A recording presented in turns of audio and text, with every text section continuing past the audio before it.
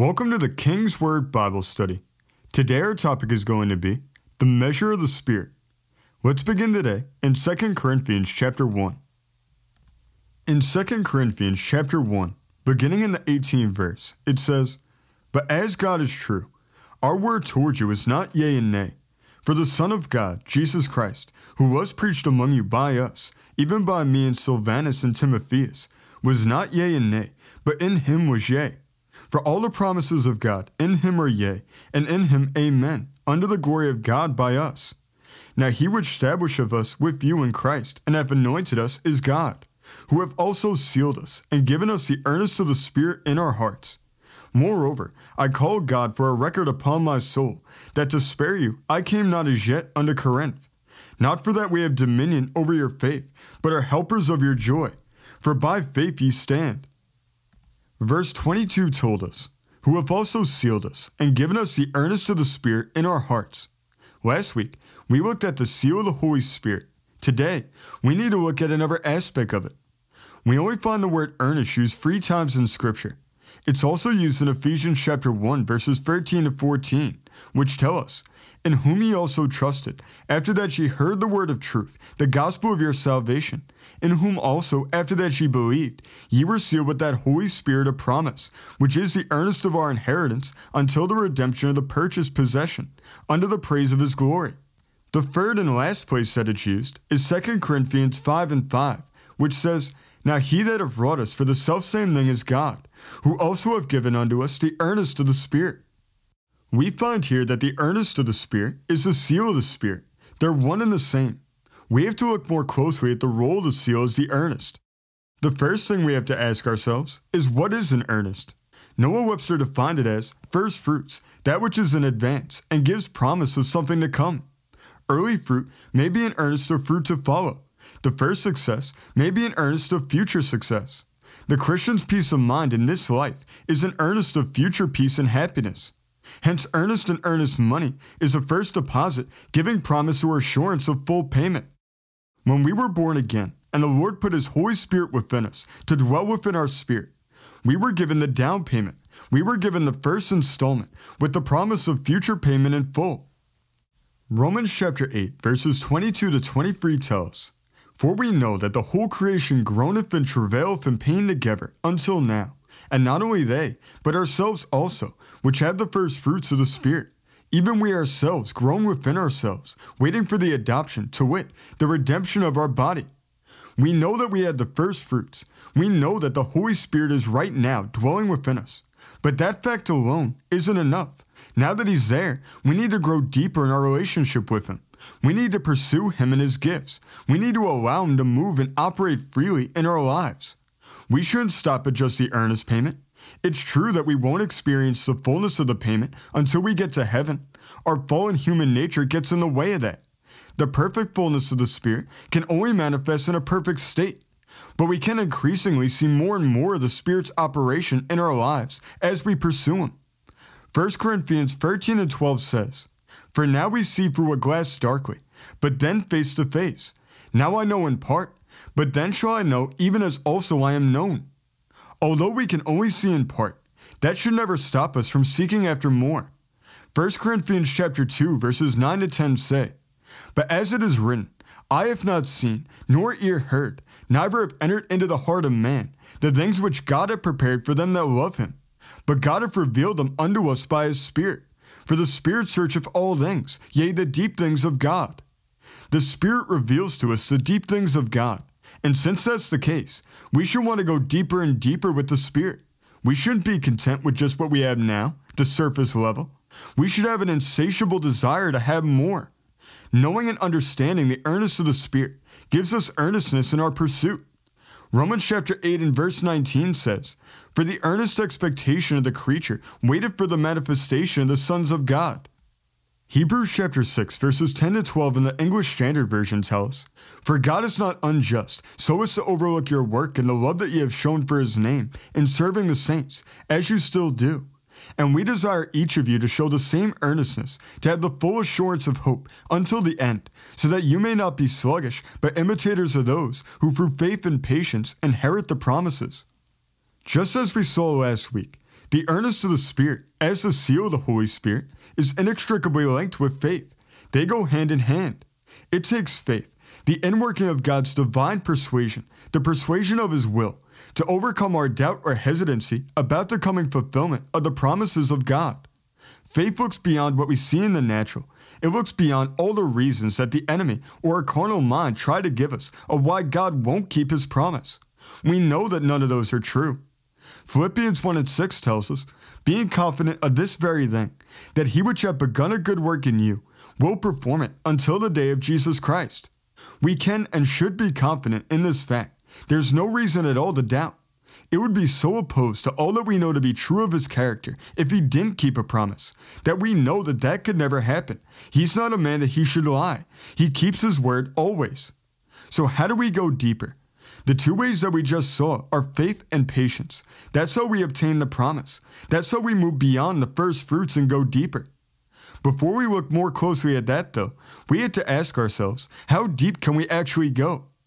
John 3:34, where John the Baptist is speaking of Jesus, gives us some insight into this. John 3:34 says, For he whom God hath sent speaketh the words of God, for God giveth not the Spirit by measure unto him. The second half in the ESV says, For he gives the Spirit without measure. The second half in the Amplified Bible says, For God gives the gift of the Spirit without measure, generously and boundlessly.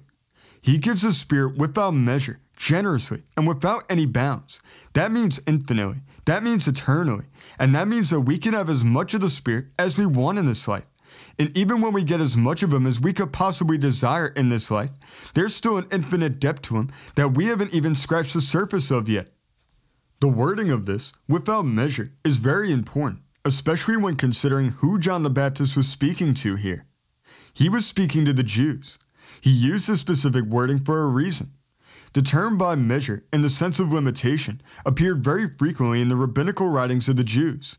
The rabbis would apply the phrase to the prophets and teachers, saying that the Spirit dwelt on the prophets only in a certain measure. We know that in the Old Testament, it always says that the Spirit was upon people, and in the New Testament, that the Spirit is now within people. That's a major difference. Upon implies for a limited time or scope. We even find this way of thinking with Elijah and Elisha. In 2 Kings 2:9 it says, And it came to pass, when they were gone over, that Elijah said unto Elisha, Ask what I shall do for thee, before I be taken away from thee. And Elisha said, I pray thee, let a double portion of thy Spirit be upon me.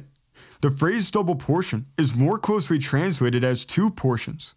The fact that he put a specific number to it implies that they saw the Spirit as being upon people in certain measures, not in an infinite amount. Nor did Elijah reprimand him, which shows that he thought the same way. So this wording would seem very strange to the Jews. This was something new, something unheard of. Now the Spirit not only came to dwell within men, but He came to be within them without measure.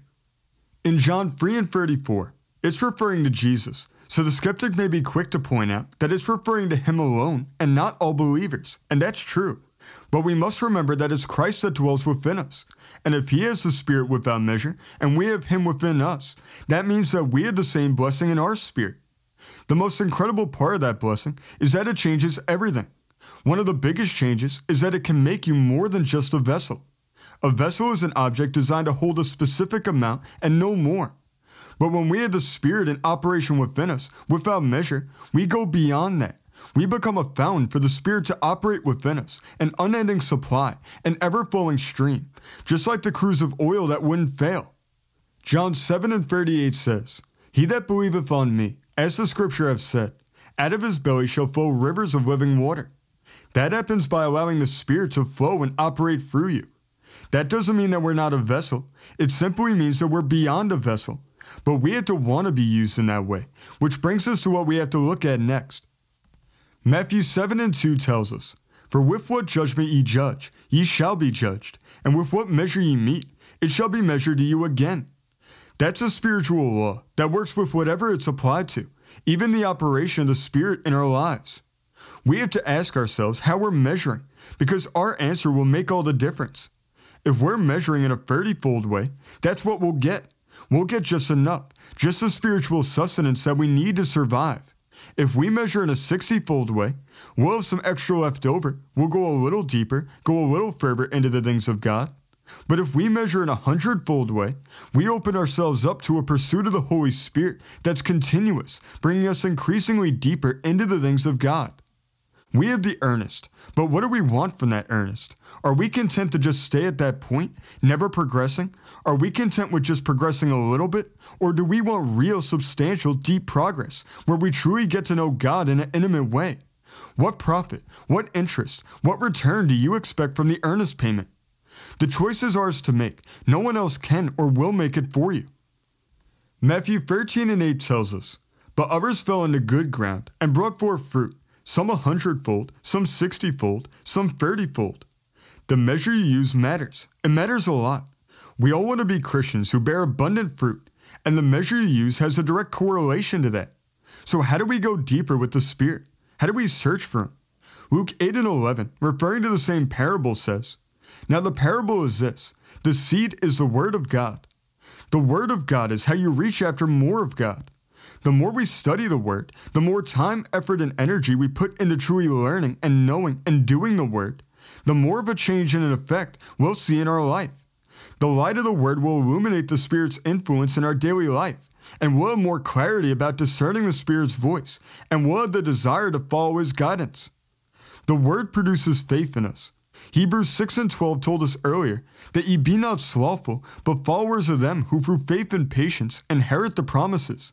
We can't succumb to the temptation to be slothful in our desire for more of God or a desire to know and do the Word for ourselves, because the more we have of the Word, the more our faith will grow. We know that Romans 10:17 tells us, "So then faith cometh by hearing, and hearing by the Word of God." It works proportionally. Romans 12:3 says, "For I say, through the grace given unto me, to every man that is among you, not to think of himself more highly than he ought to think, but to think soberly, according as God hath dealt to every man the measure of faith." What's the measure of our faith? If we can find that out, we'll know what measure we use towards the Spirit's working in our life, because they're directly connected. How much do we trust the Holy Spirit? How much will we let Him have of our life? Do we surrender all to Him, or do we try to keep part of ourselves back? How much room are we willing to give Him to work? And how much are we really willing to follow? These are hard questions, and sometimes we may find that the answers aren't those that we know that they should be. But if that's the case, it's nothing to be discouraged about. That's only motivation to change our measure, to start measuring in a 100-fold way, looking for and expecting a 100-fold return on the earnest payment, not just in the next life, but also in this life here and now. Let's go to Ephesians chapter 4. Ephesians chapter 4, beginning in the 11th verse says, "And He gave some apostles, and some prophets, and some evangelists, and some pastors and teachers, for the perfecting of the saints, for the work of the ministry, for the edifying of the body of Christ, till we all come in the unity of the faith, and of the knowledge of the Son of God, unto a perfect man, unto the measure of the stature of the fullness of Christ, that we henceforth be no more children, tossed to and fro, and carried about with every wind of doctrine, by the sleight of men, and cunning craftiness, whereby they lie in wait to deceive. But speaking the truth in love, may grow up into Him in all things, which is the head, even Christ, from whom the whole body, fitly joined together, and compacted by that which every joint supplieth, according to the effectual working in the measure of every part, maketh increase of the body unto the edifying of itself in love. This I say, therefore, and testify in the Lord, that ye henceforth walk not as other Gentiles walk, in the vanity of their mind, having the understanding darkened, being alienated from the life of God for the ignorance that is in them, because of the blindness of their heart, who being past feeling have given themselves over unto lasciviousness to work all uncleanness with greediness. But ye have not so learned Christ."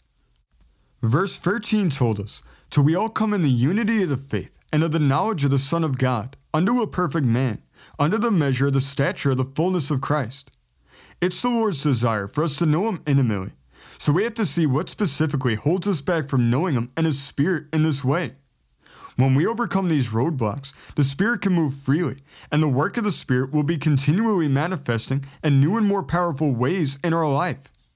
The first one we find in verse 14, which says, "That we henceforth be no more children, tossed to and fro, and carried about with every wind of doctrine, by the sleight of men and cunning craftiness, whereby they lie in wait to deceive." The first roadblock is that of not having a firm foundation.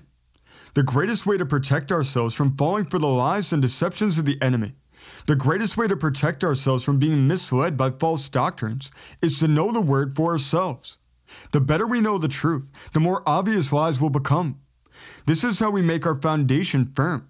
That way, just like the house that was built on the rock in the parable, we'll be able to make it through the storm of lies and confusion that rages all around us in this world.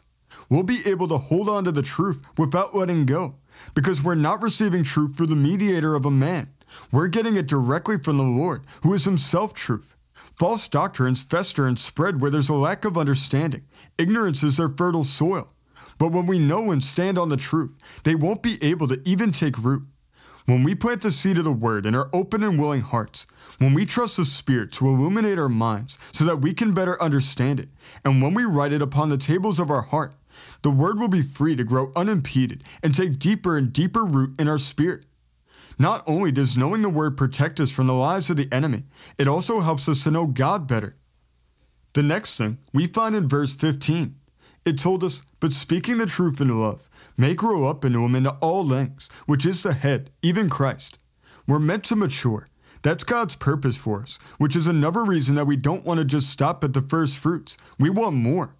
We'll never become mature in the faith if we're afraid of the truth or afraid of standing up for the truth. Without truth, we have nothing. We need to hold on to it at all costs. We find truth in God. All things that are true and good are only an extension of himself or the work of his hands.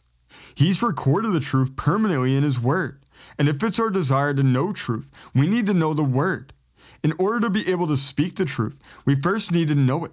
And we can't know it if we don't study it for ourselves. It's not enough to just hear it from someone else, no matter how great of a person they may be. We need to know it for ourselves, because there will come a time, and probably very many times, when we need to speak the truth, and there's no one else around who we can use as a crutch to support our lack of knowledge. 1 Peter 3:15 says, "But sanctify the Lord God in your hearts, and be ready always to give an answer to every man that asks of you a reason of the hope that is in you with meekness and fear." We can't do that without knowing the word. We also need to speak it in love. We should never speak the truth in a demeaning or degrading way. We should never speak it in harshness or cruelty.